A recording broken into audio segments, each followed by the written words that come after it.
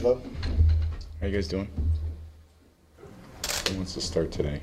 What's the key to this particular pass rush to kind of defend?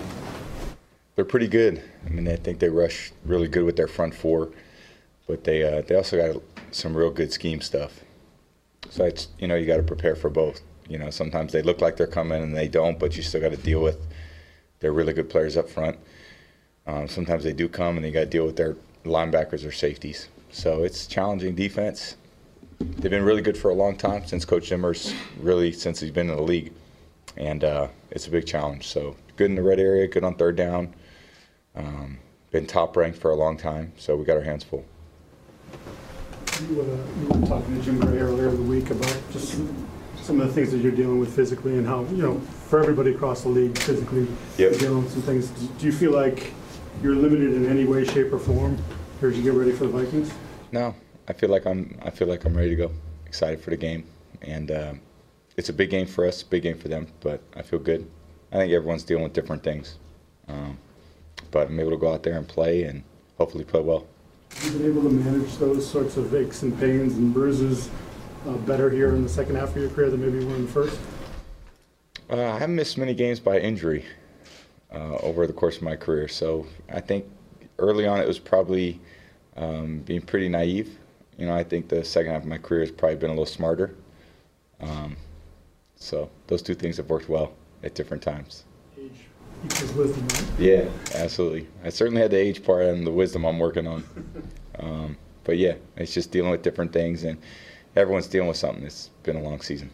Tom, we saw you post on Instagram about a guy who lost everything in the California fires, but he saved your jersey. When you saw that, what did that mean to you? Yeah, that was pretty cool, pretty touching. And I think, you think about the effect that you can have on certain people, not just in this part of the country, but in California. And I know we got a hold of him and going to send him something. But it's a tough situation. I think everyone out in California was dealing with, those fires were crazy. And, they certainly need a lot of help. When you saw the picture, what went through your head? It was pretty touching. I mean, I think it was just, you just feel the pain but also, that they could grab something. And, but I mean, I can't imagine losing, my house and everything I own. That would be very difficult. But I've, whether it was the floods in Houston last year, which were really tough. I mean, these natural disasters for a lot of these people and dealing with, real life, I think it puts a lot of stuff in perspective in your life.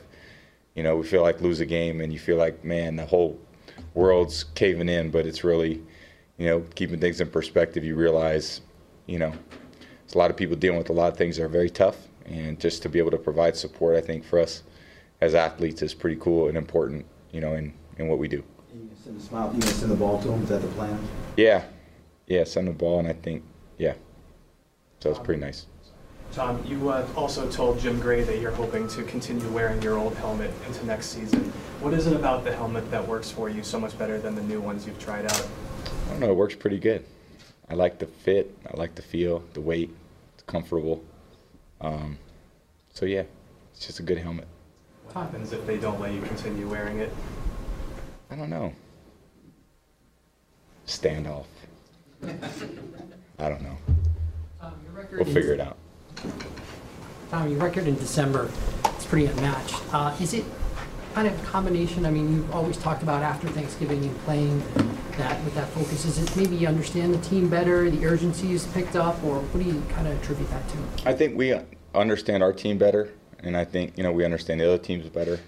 And I think just the mark of a good team is one that improves as the season goes. And I don't think we ever take the foot off the pedal.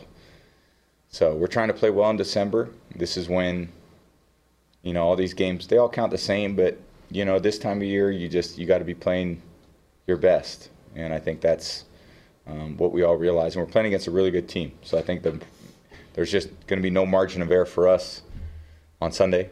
And, they got a good defense. They got a, very good high-scoring offense, good in the kicking game. So it's a good matchup. Daryl Patterson is in his first year, obviously, with you guys. What's he been like? What has he brought you guys? He's been great. He's just been great attitude, great teammate. What we've asked him to do, both as a receiver, returner, and then play running back at different times. He's a great football player. And I think however he can, impact the team, gaining yards, or whether it's the kick game, pass game, run game, he's willing to do it. He gained the ball. He tried to jump over the top of the line of scrimmage last week on the goal line, which was a great play. Was really close to getting in, but just a little short. But he's just been a great player, great influence for the locker room, great, just a great positive, person, has a lot of fun, and loves playing football. Did you call him that after one game, Slash? The experiment. That's what I call him. You call him the experiment? I call him the experiment. Just because he can do it all. So we're all just trying new things with him. So I just love what he does. Bill said earlier today that he's learned a lot from you as a football coach. Is it been valuable to you to have your voice heard in those situations, that you've been able to play off each other and build off of each other in that respect? Yeah, I think, I feel the same way. I mean, I learned from certainly him, how to, the role that he's asked me to play. I always learn from him and what he's teaching and coaching, and it's really been that way since I got here.